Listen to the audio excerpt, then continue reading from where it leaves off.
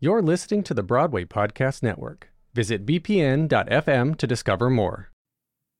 In the last episode, I spoke with composer Matt Vinson and lyricist Maddie O'Brien about their new musical, Anne of Green Gables. It was the first time I've spoken with a musical writing team, and so for the two of them, I thought I would bring back a bonus episode I haven't done in a while. The Final Five. After that main interview, they answered 5 final questions about what making it means to them, lessons they've learned as both individuals and as a writing team, as well as useful advice that has helped them creatively and personally. They also talk more about the writing process and how the two of them work together to create musical theater. To get more Final Five bonus episodes with previous guests, become a supporter of this podcast by going to whyillnevermakeit.com and click subscribe. I'm your host, Patrick Oliver Jones, and this is Why I'll Never Make It.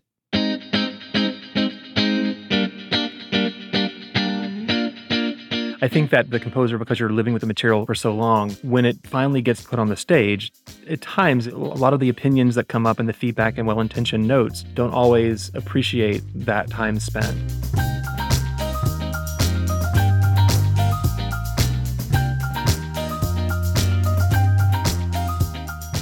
All right, so here we are at the final 5 questions. And number 1, what job in the arts do you feel is the most undervalued, and why do you think so?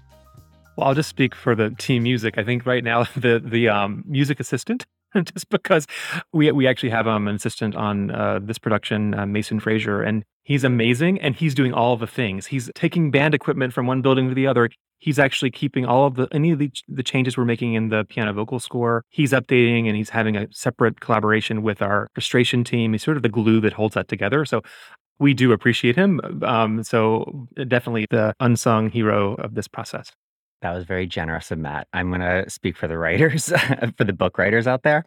I think one of the hardest jobs ever is writing the book to a musical. Maybe that's just because that's what I do, and I think it's really hard. But I think that there's more of a mystery if you don't play an instrument and stuff about composition and how that comes together. And there's more of a, directing is sort of an ephemeral art, and, choreography. There's some things that like people just don't think, oh, I don't do that. Everyone thinks they can write. I've written an email. I've written, I've written a blog post. I once wrote for my school newspaper, and all of those things. And I'm not saying anything about those being bad, but everyone feels like, oh, well, if you just cut this line, or if you just add this line, or if you do this or you do that, that'll sort of thing. And a book to a musical is, out of anything, it's so delicate, and it's so about rhythm and heartbeat and getting in and out of songs correctly. And it's so technical. It's not a joy to write. A lot of the times it's much more about, oh, you need to give 3 more lines here in order to launch this song correctly and the right rhythm and not make it feel shoehorned in. It's a real, it's quite a process. So I'm taking it, book writer. Would you say that is the biggest difference between writing a play and writing a musical, is that launch pad into the songs? Yeah, it's so frustrating because you create all this dramatic tension in the book, and then Matt comes in and gets to write like the climax of it all. And so all I'm doing is like the book writer is just like, keeping the heartbeat going until he writes the next like big impact moment. and if a musical, I think it's Harvey Fierstein that says that if a musical is a hit, no one mentions the book, but if it's a flop, everyone blames the book. That's always how it is, and it's the truest thing I've ever heard. There is this concept that a musical can be a big hit if the songs are great, but the book's blah. Totally. But I've been in those musicals where the book was stellar, but the music was kind of and it just didn't go anywhere. No, you need that. Well, you come from it's called a musical for a reason. You're coming for the music. I remember Matt and I actually going to see Stephen Sondheim speak at Avery Fisher Hall, and I remember one of the first things he said was how his book writers were really his saving grace in those things. And I think it's really true. And I find myself going to see shows that I think, have great scores and stuff like that. But I think that the books to a lot of musicals have become much more influenced by television and stuff, which is not their fault. But I think it's just like an aesthetic thing. And we have such short attention spans and stuff. So that stuff kind of drives me crazy. And that's, I think, one of the things that when Matt and I actually started writing this, that I was like, I wanted really have this book operate the way that I want this book to operate. And we've luckily been able to hold on to it, I think. Well, and Maddie's book writing is very musical in itself. There's a heartbeat to it, and one of the things that we're listening to in the house every day is what is the rhythm of the audience to that. There actually are moments when there actually is applause for the book, and those applause moments actually function in the same way they function at the end of a song. And so we were talking about one particular song. We're like, should it have a button or not? They don't seem to want to clap there, but they want to clap a minute later for the part in the book that just resonates. So it's all really part of the same journey that the audience is on. So I think it should be received the same way for Totally. Well, number two, what does success or making it mean to both of you? And how has that, or has it not, manifested in your own careers? For me, two things. I think that success, first of all, is being able to have your work produced and reflected and creating a thing. And especially when in this art form, you can write for years and write songs. And when you're cutting a song, the song doesn't go away. But what you're really writing it for is it to be on stage. So that's success on one hand. On a practical level, I've had a job for the last number of years in a sort of a corporate position. And I'm actually doing this remotely even during this process. And I would just like to be able to have this support me and be able to have it be my full-time job. So to me, success will be the day that I can say, okay, you know what? I really am a composer and that's all I do. So whatever level that is, that would be success for me. I grew up doing theater, and I never did theater because I thought I was going to make a ton of money doing theater. I had a very practical sense of that because I grew up with working actors that were full-time equity professional regional theater actors that were wonderful and amazing influences. So I had that kind of in check of like, oh, it's this like starry-eyed kind of thing. I think success would be able to just like afford to write consistently and do the projects that I want to do and not do the projects I don't want to do. And that's very exciting to me. And then honestly, I always think to myself, oh, I can't do this. It's so exhausting. I can't do it anymore. I can't. Why am I doing musical theater? What am I? And then there's like a moment and you'll hear Juliet do a song and as Anne, or you'll have a moment where a laugh works finally for the first time. And those little successes are not equal to paying my bills, but there are, and not to sound corny, but that's the payoff of a laugh is a payoff of 7 years of work. So I am trying in this process, and Matt and I both been trying to enjoy those successes because who knows what tomorrow is. But I know that tonight I got to hear Lonely bring the house down. And that is, I need to hold on to that because that's the fuel for the 7 years. Well, number three, what is it that frustrates you most about the business that has changed since you started? I think that the composer, because you're living with the material for so long, when it finally gets put on the stage, at times, a lot of the opinions that come up and the feedback and well-intentioned notes don't always appreciate that time spent. And so part of the days when I think I'm most, I wouldn't say frustrated, but I'm just disappointed is when there's not that same grace always given in sort of appreciation of the investment of time and the emotional investment of that. And that we're vulnerable as writers as well as everybody in the process. Those are the days that I'd like to find a way to fix that and be part of the solution for that. And would like for others to hear that. Mine would be, I think it's gotten worse definitely in our lifetime. When I moved to New York, you could afford to put something up off Broadway and, it might be a slight production, but you could do that. But now, so many of those houses are even completely unaffordable and the rehearsal spaces are leaving. And I mean, for Matt and I, what people forget in that 7 years, we don't have investors or we don't have it. This is largely coming out of our pockets. And I think that, even when we do a 29-hour reading, we're physically paying every single actor that's there, every single person that's working on that. And that's really hard. And then those readings are under rehearsed and evaluated as if they were, people expect them to land every joke and land every song and have it operate. And I think that's really, really frustrating. And if I could advocate for anything, and Goodspeed even has one, they have these writers groups and these writers colonies, which are amazing. And Finger Lakes had they have the pitch. The pitch. They have the pitch at the Finger Lakes. And there's all these wonderful opportunities. But musicals, they need time to be rehearsed and they need time to be put up in a realized form. And that doesn't mean huge sets and huge costumes and huge lighting. It doesn't mean all of that. But I think when you're caged into these like 29-hour readings and that's all you can do, that's all you can afford to do. And we're getting to good speed right now, and we're just getting to the place where people are like, oh yeah, we want to take this meeting, we want to take that meeting, and all of that stuff. And that's really frustrating. And I think in our time in New York, it has gotten worse to try and self-produce and make any real headway, unless, I hate to say it, unless you're independently wealthy or you are able to have access to funds that I think most writers do not. So I would love to see places rally a bit more and find a way to support writers in the creation of work that also doesn't force us into precarious financial situations, which it definitely, the way the business works nowadays, it really has put a huge strain on writers financially.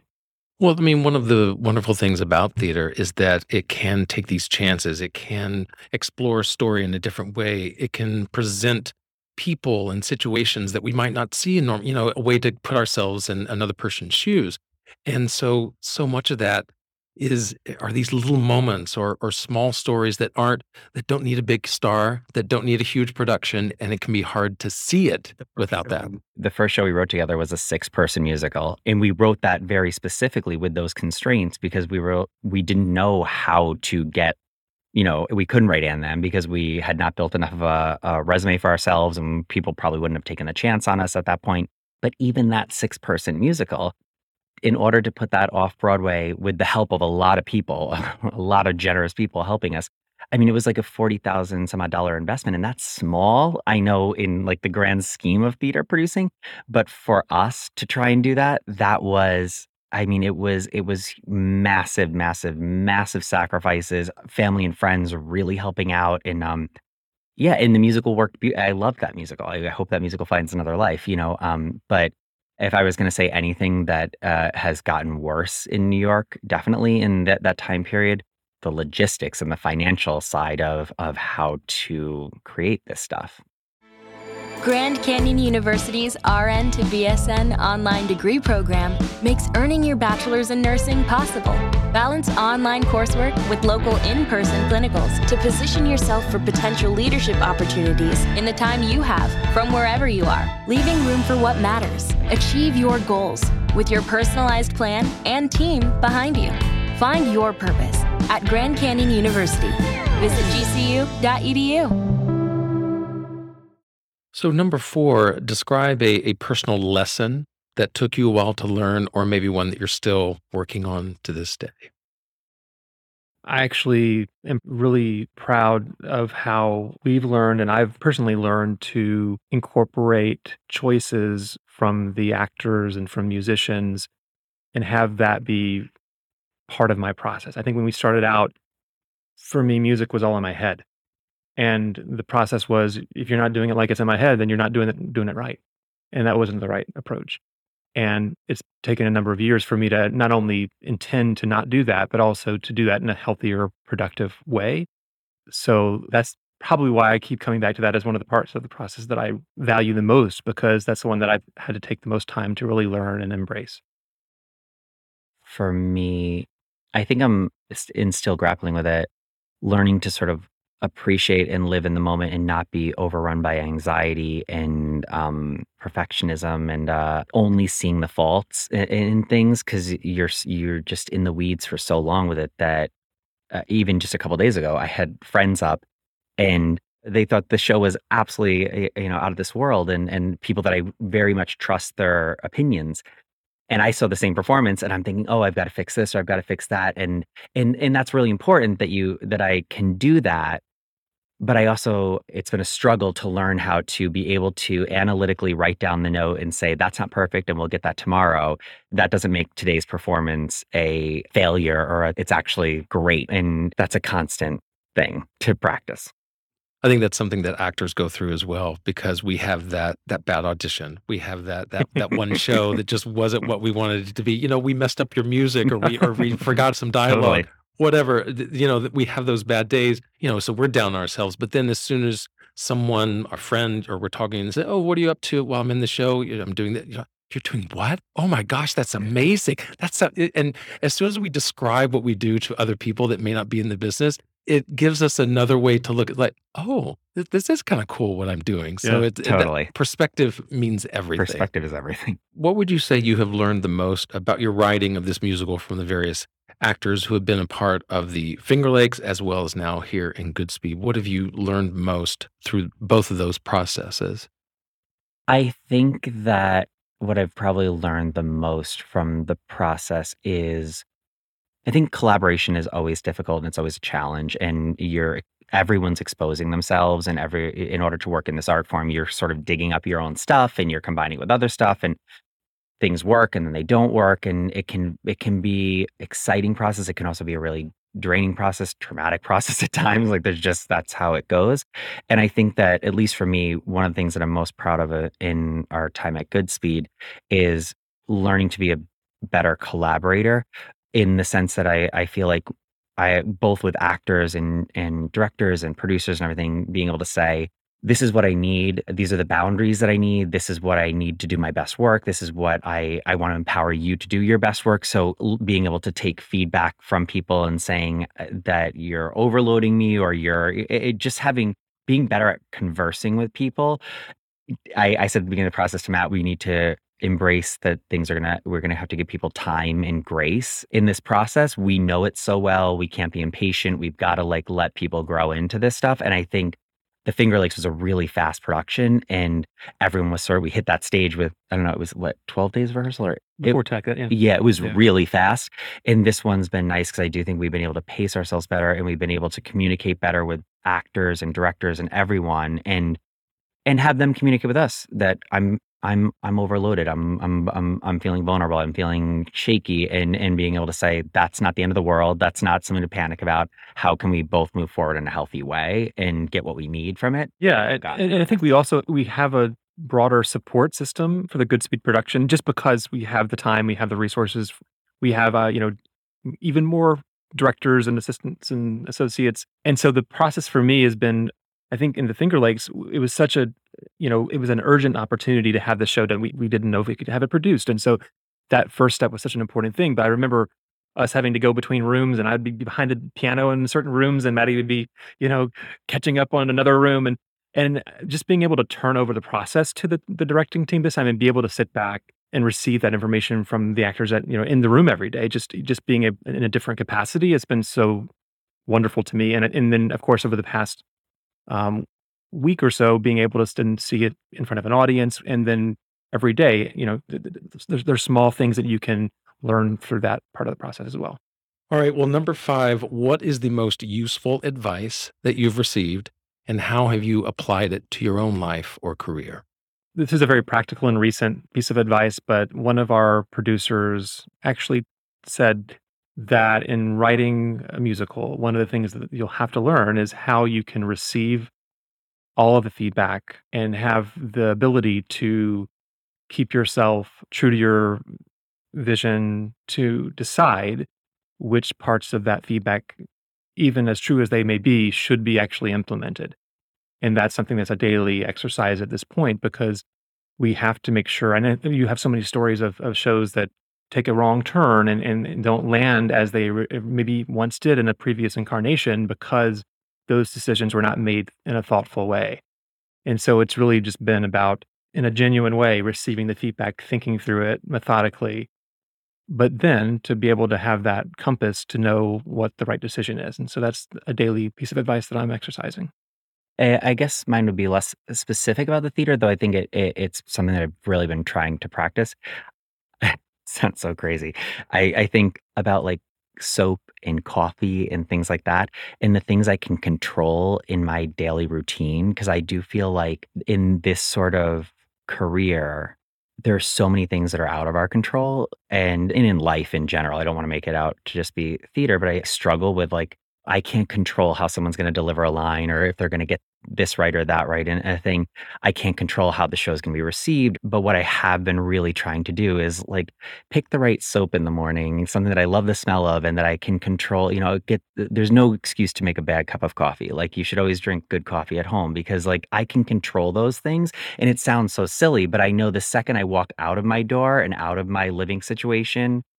And even when we were negotiating with Goodspeed, it was really important to me to have a certain living situation that I could control, because I know that it's the second that I walk out of this situation, I can't control a lot of things. And for my own mental health, I need to make the things in my life that I can control really enjoyable and wonderful and just practical things that sound so silly when I say it out loud.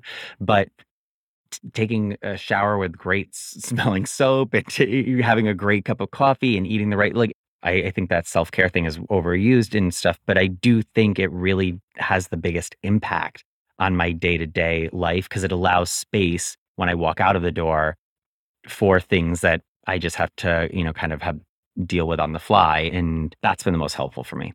Well, it's a matter of making your life the one that you actually have your own. Yes. Things that you want, just the things that you do, that you want to work on day to day. If that's the way that you want it, then that's the only life that you can really have for yourself. All the other stuff you can't do anything about. Totally. Absolutely. And I think that the more that I've invested in those little practical things that make my morning routine a little nicer, by the time I arrive at the theater or whatever I'm doing that day, I feel like I tend to hit the place in a better state of mind that I cannot be defensive or anxiety ridden and it really has made a very big difference. I'm not always good at it. I know I don't always succeed, but it does make a difference when I do.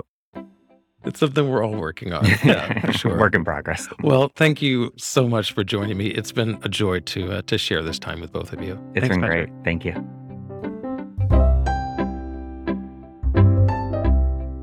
Thank you again for joining Matt, Maddie, and myself for this bonus episode.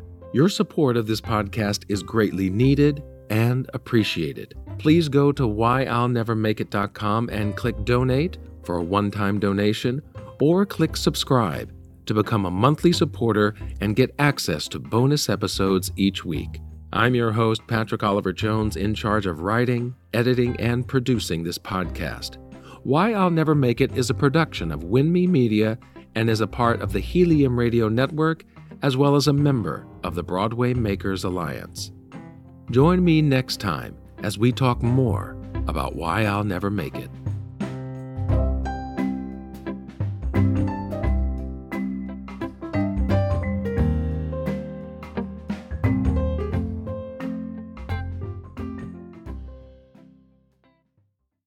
Hey, it's Leslie Odom Jr. here on the Broadway Podcast Network to tell you about the Rise Theater Directory, a program of Maestro Music. Rise is a national online resource designed to connect and empower backstage and administrative and creative theater professionals from underrepresented backgrounds. If you work or aspire to work in the theater community, this can help you find your next project. And if you hire theater professionals, search the Rise Theater Directory to find your next team. Create your profile now and get more information by visiting risetheater.org. That's theater with an RERISETHEATRE.org, because only together we rise.